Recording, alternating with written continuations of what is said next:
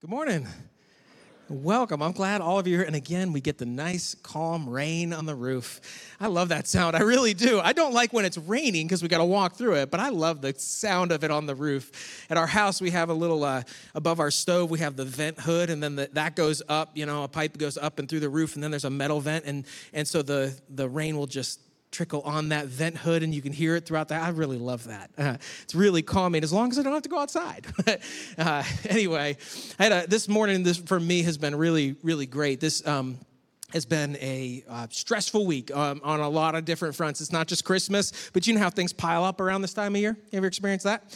And so I had one of those weeks, and it was really stressful. And even as we were just doing that song, God is Love, like I'm responsible for keeping us on time and all that kind of stuff. But I got a little lost in the middle of that song, and I think we stayed on. I think we were good, but I was just kind of washed up in that moment because it's been a week. And about Thursday, I was thinking about the message and thinking about, what we were going to be doing for the weekend.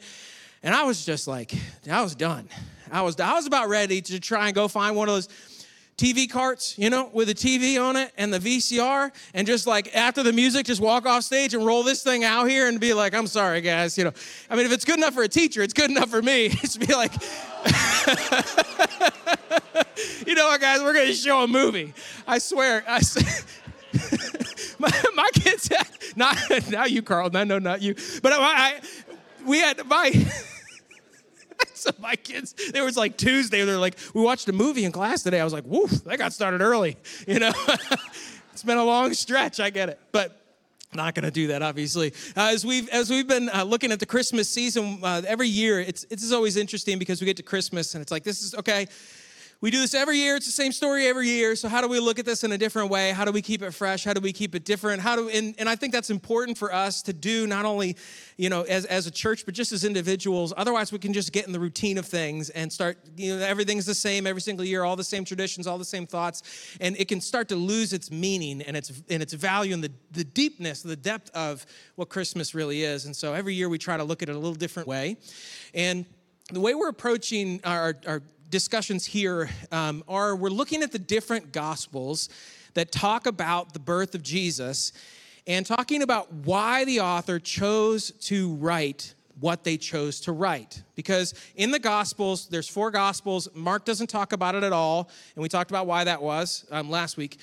John focuses on the relational stuff. So John says the word became flesh and dwelt among us. That's his nativity story. So we talked about that last week and how we can think about that through this season. Luke includes all the details that we're so used to and we'll talk about those on Saturday night with our services on Saturday night. And today we're going to look at Matthew. So what did Matthew write? Why did he write it? So we can understand, and this also, I think, helps a little bit with reference when you're trying to think like, which one wrote about the angels? Well, that was probably Luke, and then that'll take you to Luke. So these are some of the things that we learn as we go along that help us find things in Scripture. So I want to talk today about Matthew, and we talked more in depth about this last week. So if you missed it, I want to encourage you to go back and listen to last week's message. Got a lot of great comments about last week's message. Matthew, when he writes his gospel, his target audience are Jews. So he's not writing to Gentiles.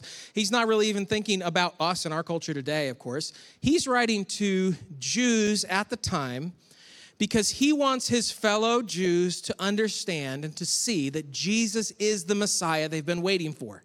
So Matthew uses a ton of prophecy and brings in a lot of that stuff to validate and show Jesus is who you've been looking for. So all the facts line up. It all lines up. This is all what it's been pointing to, and you need to see that is, in fact, the case. So when Matthew starts his gospel, the first thing he begins with is a genealogy. Because the most important thing, the first qualifier for the Messiah is that the Messiah has to be a son of David, has to be the direct descendant of King David. And so Matthew wants to show that is, in fact, the case. And so he starts with a genealogy. And I don't know if you're like a history nerd or whatever. Some of you are. I know some of you aren't. But I find this stuff fascinating. I'm going to try. I'm not going to talk too much about the genealogy. But I find that the older I get, the more interested I am in my own history and my own lineage and where I came from. And so it's interesting to see these family trees. And here's one of the things that kind of surprised me a little bit. I got into the whole Ancestry.com thing because I've always been told, well, you're Welsh and you're German and you're, a little Italian, a little French, like I'm a mutt. Anyway, so my family's all told me that, but I really wanted to look into the whole Ancestry thing, so I got an account on Ancestry.com, and I started doing all the research, and it's a little sketchy. Like, I think it's accurate, or as accurate as it could be, but we're going back through, and I'm following, and I'm realizing that it's a lot more complicated than I thought it was. Because if you do the math, I have 2 parents, I have 4 grandparents, that means I have 8 great-grandparents, it means I have 16 great-great-grandparents, it means I have 32 great-great-great-grandparents, and it just gets bigger and bigger and bigger, and I start chasing all these lines, and the names are changing all over the place, and I was like, what in the world is going on? I just kept getting bigger and bigger, and I was like, I can't chase all these things down. I can't follow all these lines, so I was like, which one do I really want to follow? And for me, I wanted to follow the paternal line, so I was like, all right, let's just track back with the Allens, father and son. That's what I wanted to do. You could do that however you want, but that's the way when they were doing genealogies at this time, that's the way they categorized them. That's the way they followed them. Father to firstborn son. That's the way they tracked it. I went all the way back, and I've gotten, for me, back to the mid-1500s. That's the farthest back I can go, to a guy in Baden-Württemberg, Germany. Okay. We were gone before all the other stuff. I just want to be clear about that. All right, but in Germany, and his name was, believe it or not, Abraham Allen. Abraham. Father Abraham had many sons. I am one of them, and so are you. Yeah, so I really am. But anyway, so you go all the way back to Abraham, which is kind of cool. And they were there. They were Protestants. They were there during the Protestant Reformation and were part of all that, and it's really cool. So it's neat to see where you've come from and to go back through your history. So what Matthew starts his gospel with, he has to, in order to prove that Jesus is the Christ, Jesus has to be a descendant of King David. And that's why he starts with the genealogy. So let's take a look at that as we begin. All right, Matthew chapter 1, very first verse. The book of the genealogy of Jesus Christ, the son of David, the son of Abraham. So there's the answer before we even get started. He is the son of David, the son of Abraham. He starts off with Abraham in verse 2. Abraham begot Isaac. I am not going to go through all the names. There's a whole lot of begotten going on, all right? We talked about that word last week. Begotten means to come out of. So this is physically, in this case, physically birthing. And so Abraham, Isaac, Jacob, Joseph, it goes on down through the line, and we get to Jesse in verse 6. Jesse begot David the king. David the king begot Solomon. Now let's pause for just a second. We'll skip over some of the names here too. There are 2 genealogies of Jesus recorded in the Gospels. The Jews were incredibly detailed, incredibly diligent about recording genealogies. It was very important to them. There's one here in Matthew chapter 1. There's another one in Luke chapter 2. These 2 genealogies are different from each other. At this point, they are the same down to King David, and then they're different after that. The genealogy here goes from David to Solomon. That's his firstborn son. The genealogy in Luke chapter 3 goes from David to Nathan, which is another son of King David. Why are they different? They're different because Luke's purpose in his gospel, not because there's an error or not because they disagree, but because Luke's purpose in his gospel is different than Matthew's purpose in his gospel. In Luke's gospel, he is trying to record the offense as detailed as possible. So what Luke does is he follows the bloodline. And he goes from all the way down from Abraham to King David, and then Nathan down to Mary. So he follows Mary's bloodline down to her. So then that would be the child of Mary. That's what Luke does. Matthew, however, chooses, because of the purpose of his gospel, to follow the paternal line. And so he goes Solomon, which is how the rights as king were passed down, goes from Solomon and then down to Joseph. All right, so he follows all of that. And so that's what he's doing. That's why there's a difference here. It's why he goes to Solomon and Luke goes to Nathan. Their purposes and their gospels are different. All right? So King David begot Solomon. Again, a bunch of begetting. And then verse 11, Josiah begot Jeconiah. and his brothers about the time they were carried away to Babylon. So the Babylonian exile is another mile marker here. It's another milepost that he brings up. And after they were brought to Babylon, Jeconiah begot Shealtiel. All right, more begetting, verse 16. And Jacob begot Joseph, the husband of Mary, of whom was born Jesus, who is called the Christ. So you'll notice that he does not say Joseph begot Jesus. He doesn't say that because he didn't. He knows that, right? So he knows that bloodline doesn't pass down through Joseph to Jesus. Okay, so he points that out. And then verse 17, so all the generations from Abraham to David are 14 generations. From David until the captivity in Babylon are 14 generations.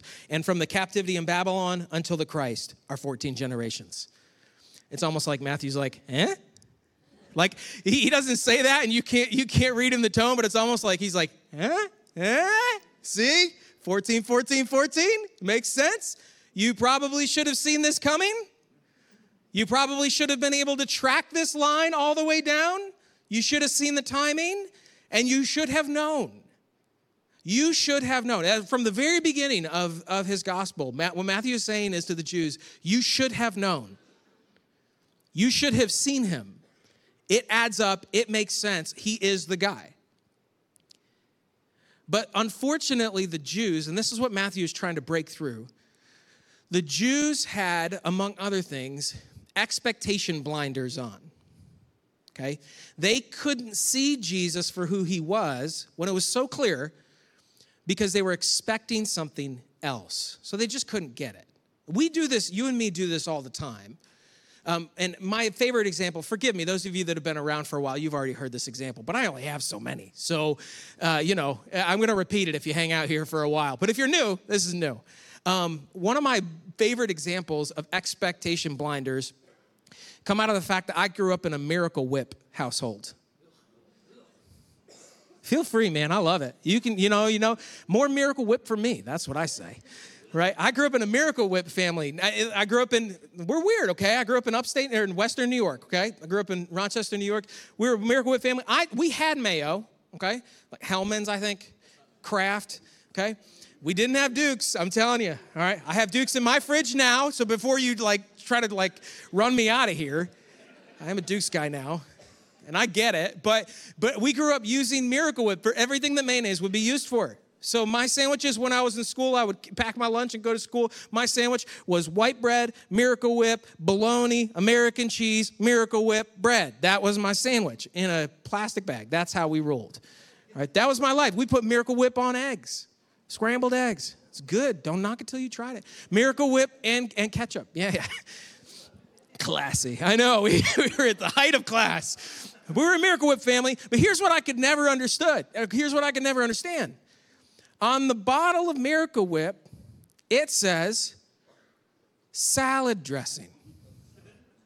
And all I could ever think was, what kind of psychopath? What sort of trauma would you have to have in your life to pull out and have this beautiful fresh salad in front of you and to go to the fridge and get a big old dollop of Miracle Whip and just plop that on top of your lettuce? It makes no sense at all to me. I couldn't understand. And I struggled with this for years and years and years. And even after we moved here and I experienced mayonnaise and I had Dukes in the fridge, one day, 38 years old, I was 38 years old, sitting by myself. And I went, macaroni salad, broccoli salad, potato salad. There are other kinds of salad other than just lettuce in a bowl. It finally dawned on me. Oh. And I was like, oh, how dumb am I? Why could I not see when I had macaroni salad is one of my favorite things in the entire world. Why could I not see that that's what it was talking about?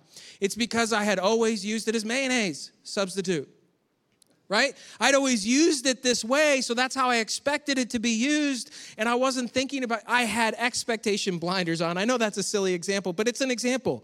When you're expecting one thing or you think about something one particular way, it's hard to see it any other way. So the Jews, when they're thinking about this Messiah that's coming, what they're hoping for and what they're expecting is a king like they're used to kings being.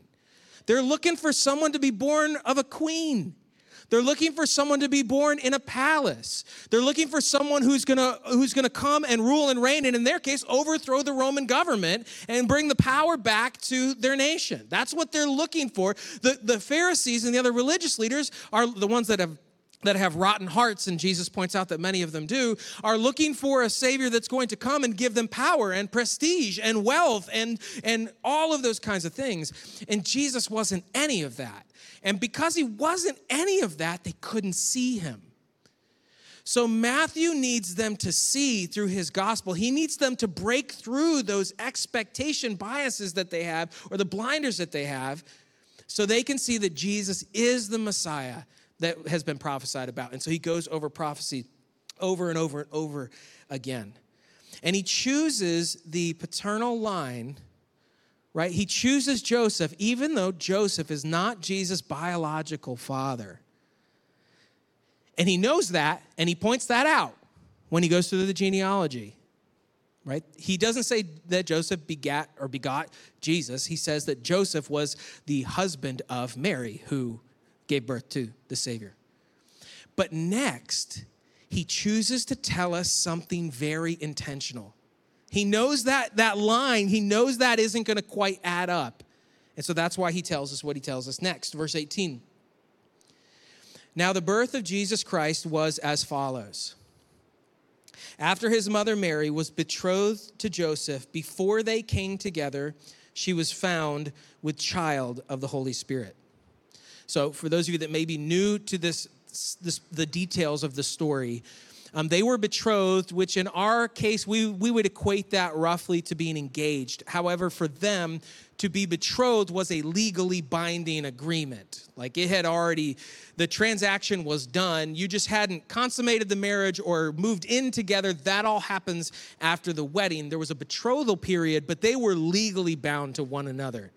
And during this time, before they had wink, wink, nudge, nudge, she is found to be with child of the Holy Spirit. Now, Joseph, who is of the lineage of King David, has a very big decision to make. A very big decision. And in their culture, the most merciful thing that he could have done, or that would have been expected or accepted, is what he decided to do. That's what Matthew tells us. Verse 19. Then Joseph, her husband, being a just man and not wanting to make her a public example, was minded to put her away secretly. That doesn't mean lock her in a room for the next 9 months, by the way. He literally is going to divorce her. And in their culture, that would have been the most reasonable and merciful thing for him to do, rather than punish her, which he could have had her stoned, he could have had her punished, and instead he decides to put her away secretly, to keep it quiet, to not make a big spectacle of it, and that would have been the honorable thing for him to do in their society. And I know we might look at that today and say we wouldn't call that the honorable thing, or we might not think that it is, but we always have to keep things in cultural context when we read scripture. They are not people today, and we cannot judge their actions then by our standards today. That's not fair. So he had in mind to do the reasonable and the right thing and the just thing, which they would have considered, and that was to divorce her. All right. But verse 20, while he thought about these things, behold, an angel of the Lord appeared to him in a dream, saying, Joseph, son of David. Now, why would Matthew include that? Joseph, son of David. It's an important detail, right? It shows his heirship. Joseph, son of David, do not be afraid to take to you Mary, your wife, for that which is conceived in her is of the Holy Spirit. And she will bring forth a son, and you shall call his name Jesus, for he will save his people from their sins. So all this was done that it might be fulfilled, which was spoken by the Lord through the prophet, saying, behold, the virgin shall be with child and bear a son, and they shall call his name Emmanuel, which is translated God with us. So what's Matthew saying? He's saying, look, the prophecy said this was going to happen. Now, the astute, detail-oriented folks among us will say, wait a minute, the angel told him to name him Jesus, and the prophecy said he will be called Emmanuel. Yes, there's a difference in their culture. Again, these are cultural differences between these concepts of what somebody is named and what somebody is called. Okay, Jesus, his proper name was Jesus, like John, or Jimmy, or whatever, that's his proper name. Christ is not his last name. Christ is his role. Okay, the Christ is the Messiah. Okay, so Jesus Christ, that's not first and last. That is Jesus is his proper name. Christ is his role. Emmanuel is what he will be described as or called. God with us. This will be God in the flesh. And he was. So that's why there's not a discrepancy here. Matthew, here's the thing. When people point that out, they're like, oh, well, look, see? I'm like, yeah, Matthew knew that. Okay? Matthew knew that those weren't the same. He's not a fool. He knows those are not the same, and there's no discrepancy. There's no conflict when Matthew writes this, and he knows there's going to be no conflict with his readers. They had a different understanding of this. They would not have seen those as two different things. Okay, so that's important for us to pay attention to. All right, so he says, it shall be called Emmanuel, which is translated God with us. What does Joseph do? You know what Joseph does. Verse 24, then Joseph, being aroused from his sleep, did as the angel of the Lord commanded him, and took to him his wife, and did not know her till she had brought forth her firstborn son, and he called his name Jesus. Despite all the cultural pressure that would have been against him, he had already had in his mind what he was going to do, and he thought it was the right thing. And the angel says, no, this is the right thing. Nobody would do this, but this is the right thing. And he does it. And he takes Mary to be his wife, and he adopts Jesus as his son as he does that. I think there is something really significant in that. The fact that Jesus was born not of the bloodline of King David, not the biological bloodline of King David, but that Jesus was born, or that Jesus was the son of Joseph by adoption. I think that's significant. And I've been a Christian for a very long time, and I've thought about this and read it and studied it, and I've done a bunch of Christmas messages now. This is the first time that dawned on me. It's the first time it dawned on me that Jesus is the adopted son of Joseph. And I think there's something really beautiful and symbolic in that. And in their culture, an adopted son would have all the rights and the heirship of the father, just like a biological son.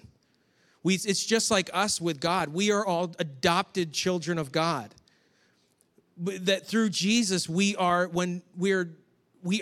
heirs. If we are sons and daughters, then we are heirs of the Father. We just finished reading that and studying that. We are heirs. And so Jesus is an heir of the Father. He receives the right to be the king because he is an adopted son of Joseph. I think that is incredible and it's beautiful and something to think even more about and to reflect on. Jesus was not the begotten son of Joseph. He was the adopted son of Joseph. And so heir to everything that Joseph was heir to. Jesus was not the begotten son of David. He's an adopted son of David. That's incredible. So if you think of it like this, Jesus is the only begotten son of God, but he is the adopted son of David. Man, it's just so cool. It's so cool to think of it that way. And because of that,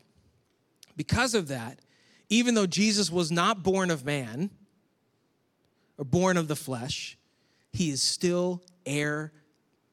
He is still the king.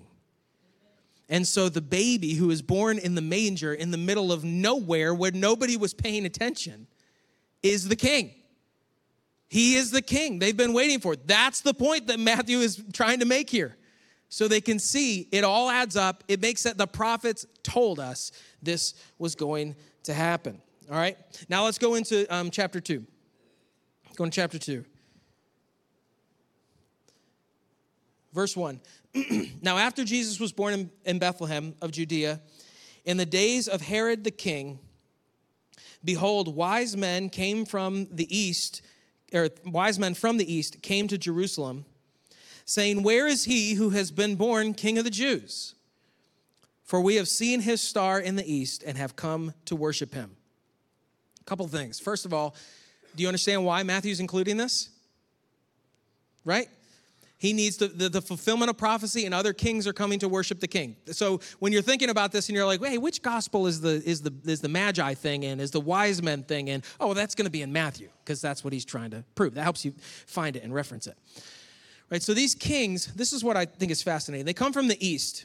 Where, how far east, not 100% sure. People have theories on it. We don't know. It's okay. If you want to dive into that rabbit hole, go ahead. But they came from the east, a ways to the east. And these magi are guys they're not Jewish.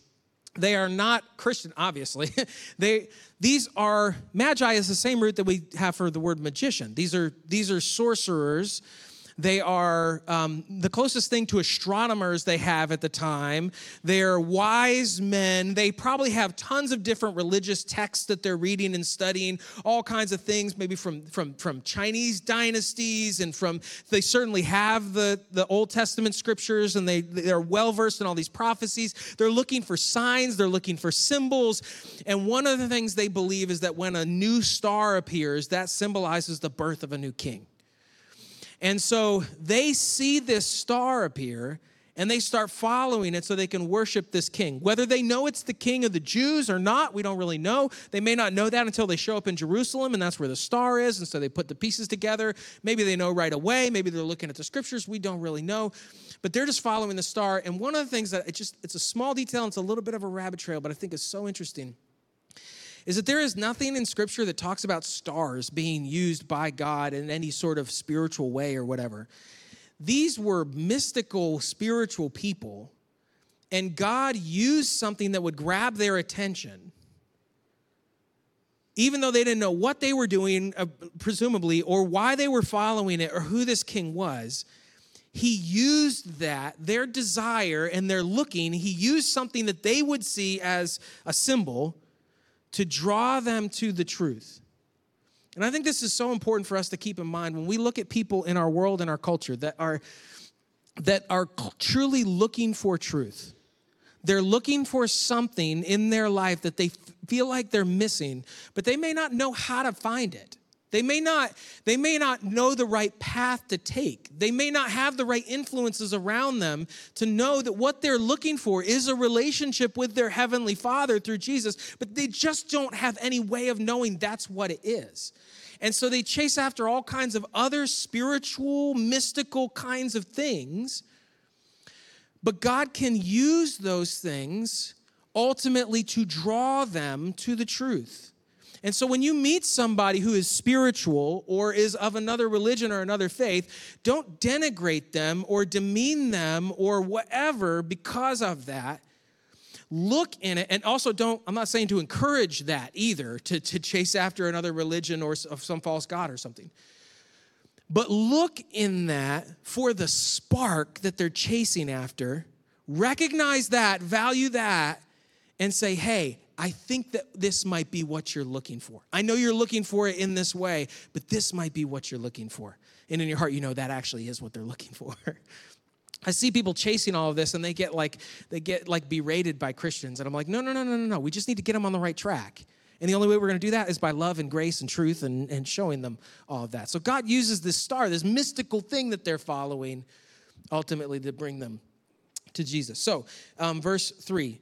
So they get there, they get into town. They don't go to Herod right away. They're just asking around. Where's the king of the Jews? You got to be here somewhere. Y'all must know about this, right? He must be here somewhere. Where's the palace? Where are we going? Where is this new king? And so they're asking around. And verse 3, when Herod the king heard this, he was troubled. Naturally, generally speaking, when a king finds out that there is another king somewhere, they don't like that. So he's troubled. And all of Jerusalem with him. Of course, the stir is starting to be, who are these guys? Who are they talking about? What's this king? So verse 4, when he had gathered all the chief priests and scribes of the people together, he gets all his smart guys together. He inquired of them where the Christ was to be born. So they said to him, in Bethlehem of Judea, for thus it is written by the prophet, but you, Bethlehem, in the land of Judah, are not the least among the rulers of Judah, For out of you shall come a ruler who will shepherd my people Israel. That's Micah 5:2.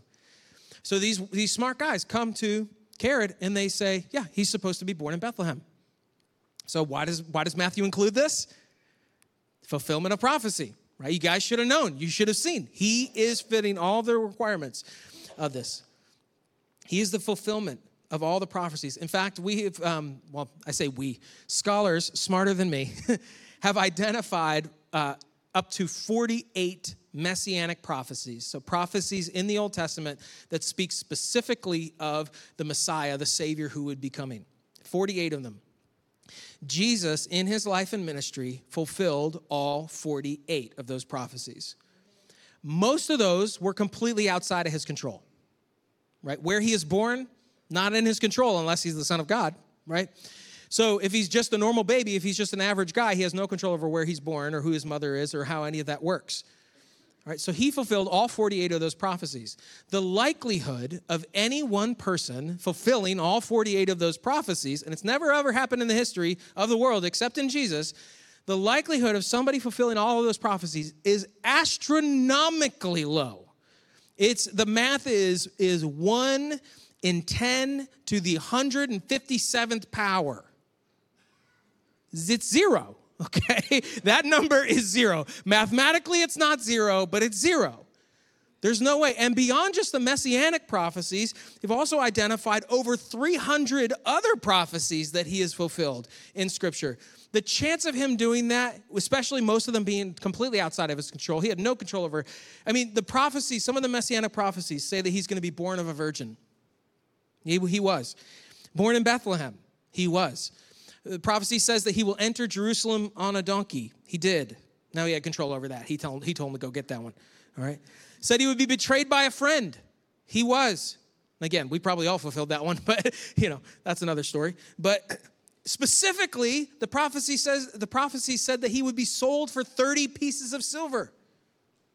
That's very specific. And he was. Prophecy says that he is going to be executed by having his hands and his feet pierced. Hundreds of years, by the way, before crucifixion was even created as an execution method. It was predicted. It says that he would be executed without having a bone broken, which would have been really strange for crucifixion because when you were crucified, they would break your legs. The whole point was to suffocate under the weight of your own body. And so they would break your legs to expedite the process, but Jesus wasn't. And so, again, that prophecy was fulfilled. Prophecy says that he would be given vinegar to quench his thirst, and he was. It says that even though he was crucified as a criminal or would be executed as a criminal, he would be buried in a rich man's tomb, and he was. And the prophecy said that he would be raised from the dead, and he was. That's just a few of them. And so Matthew's continuously pointing these out and saying, you should have seen, you should know. He checks all of the boxes. Check, check, check. He's the one you've been waiting for. And I know for you and me, because I would imagine the majority, I know some of you, but not the majority of you were probably not raised Jewish and weren't raised with all of these prophecies and an adept understanding of what these prophecies are and what we're looking forward to and all of that. And so this may not have the same kind of weight for you that it had for them then, but today it should give us a tremendous amount of confidence to know this had been written about for thousands of years. And then when all of these things are fulfilled, it gives us a tremendous amount of confidence in Jesus that he is the Savior, he is the Messiah. We don't need to keep looking for this person because he has already been here and he has already done the work. He gave his life. He lived completely without sin, and he gave his life on the cross to do for us what we couldn't do for ourselves and to pay the penalty for our sin. And if we trust in him, Jesus on the cross, knowing that he was resurrected on the third day, if we trust in him, we can be children of God. The sacrificial lamb dies in our place, and we can be forgiven of our sins and have a relationship with him now and forever. And Matthew's like, you should have seen this, and I wish now you would see it, to his audience. So what do the wise men do then? Verse 7, let's keep going with them. Then Herod, when he had secretly called the wise men, so finally, after he talks to all his smart people, then he pulls the wise men and talks to them. He determined from them what time the star appeared. So Herod, Herod is building a timeline because he's got to get rid of this king. So he brings them in and he says, when did you see that star exactly? And people love to talk about the timeline of the wise men. When were they there? You know, we've got our nativity scenes. And our nativity scenes, we've got the wise men there. And so you look and people want to get, well, when did they show up? And, you know, some people say, well, you know, the decree from Herod is for all the children. Ultimately, if you don't know this is tragic and terrible. It's Herod's choice, not God's. But Herod decides to kill all of the sons under 2 years old in the area to try and just wipe it out, just broad brushstroke, and to take out this king. And so some people say, well, it must have been up to 2 years later. It was a year later, a year and a half later when they showed up, and that's possible. It's also possible that the star showed up a year and a half or 2 years before Jesus was born. So it is possible they were there.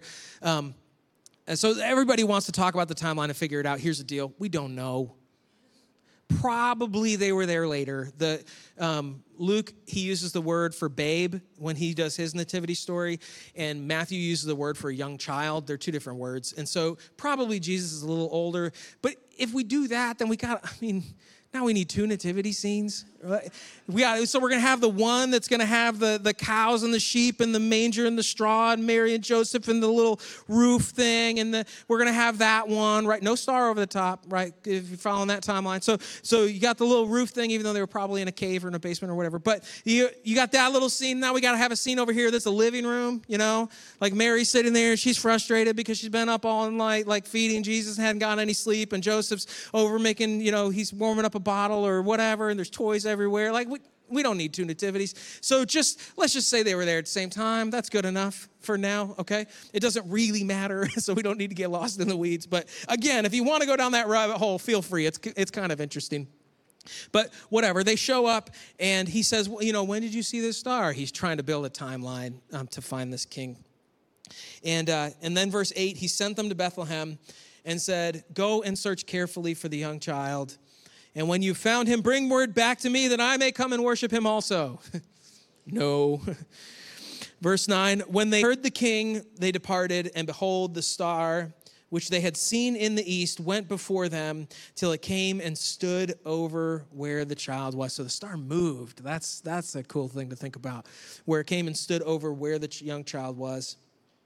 When they saw the star, they rejoiced with exceedingly great joy. And when they had come into the house, they saw the young child, and they're in a house now, by the way. But anyway, when they come into the house, they saw the young child with Mary, his mother, and fell down and worshiped him. And when they had opened their treasures, they presented him gifts to him, gold, frankincense, and myrrh. Another fascinating rabbit hole is to go into the gifts and what they were. But here's the thing that stuck out to me. Because what Matthew's trying to do with his gospel is he is trying to prove to the Jews that Jesus is the Christ. And ultimately that we would see that Jesus is the Christ. He is the Messiah. He's fulfilled all of this prophecy. When the wise men are looking for the King of the Jews, and they've just been in Jerusalem, when the star moves and they find this king in a normal house with normal parents, not a queen and not a palace, they do not seem the least bit fazed. They don't get to that house and say, well, obviously this isn't a king, right? He doesn't look like a king, doesn't smell like a king, must not be a king. This isn't a palace, and so we're just going to take our gifts and we're going to go back to Jerusalem and wait. No. They arrive at the common house, and they walk in, and they bow down, and they worship him, and they present their gifts to him. Why are they willing to look past all of their other expectations and still worship this king that's right here? Because all of the signs pointed to that place. In their case, it's the star. For the Jews, it's the scripture. It's the prophecies. Look past your expectation of what a king is supposed to be and see that Jesus is him. That's what Matthew wants them to see. What I would encourage you to do today, if you've never done this before, is to look past all of the expectations or the smoke screen that people have created around Jesus to see who he really is. There's a lot that is said about Jesus and who he should be or who people think he is. But he is who he is. And so I think our reactions to this, depending on where we're coming from, might be different. Maybe you were raised in a Jewish home. All right, maybe you're watching on YouTube and you were raised in a Jewish home. And you want to know whether Jesus is the Messiah that you've been looking forward to. Read the Gospel of Matthew. Read it all the way through and hear him out. And look at prophecy after prophecy after prophecy that Jesus fulfilled. Look into the prophecies and the life of Jesus and see how they line up. And if you do that, and if you do that with an open heart and an open mind, then I believe you will find it to be true. Jesus is the Savior. He is the Christ. He is the Messiah. And when you realize that, trust him for salvation. Trust him. His death on the cross in your place. Put your faith in him. And by the grace of God, you will be saved and you will be with him forever. Jesus was put on the cross. Jesus gave his life in our place and he rose again on the third day. Maybe you're an American, maybe you were raised with church around you, Christian church around you or no church around you, and that doesn't mean nearly as much to you. But I want you to know, if you haven't seen this before, all signs point to Jesus. And the mysticism and the spirituality and all of these things that we create as human beings to try and supplement or to replace what is really true, those things are false. They're shadows of what's true. And if you look into the life of Jesus, you will see that his life and his love is what you've actually been looking for. Read the Gospel of John and see how Jesus loved people and interacted with people. And see that he loves you and that God wants a relationship with you and he has a plan and a design for your life that is how the designer designed it. And it is the best way to live and the best way to love. And when you see that Jesus is the truth and all the signs do point to him, put your faith in him for salvation. Whether that's today or whether that's down the road, put your faith in him for salvation and trust him to save you and become a part of the family of God. Maybe you, like me, have already done this, did it years ago, put my faith in Jesus, and maybe you have too. Then this should be a season of confidence for us. As we read through the Christmas story and we see the prophecies, as we look at the Old Testament and we see that Jesus has fulfilled over and over and over again, it increases and grows our confidence in the faith and the hope that we have, knowing that he is the Son of God, he is the Son of David, he is the Messiah, he is the Savior, he has saved me, he has saved you, and once we're delivered from this world, when that time comes, and we continue eternity with him, he will set all things right. And when Jesus returns and establishes his kingdom here, we will live with him, we will reign with him, we will enjoy this world as it was supposed to be from the beginning. And so we can learn from Matthew, even if we aren't his original audience, we can learn from him and see that our King has come. And one day, though he hasn't yet, one day he will sit on the throne and he will rule. And he will rule in a way that no human has ever ruled. He will rule with grace and with mercy and goodness and humility and love. All the things we wish we would see in our rulers, but never will, not until he comes. And so this is a season to look forward to that and have confidence in it. All right, let's pray together.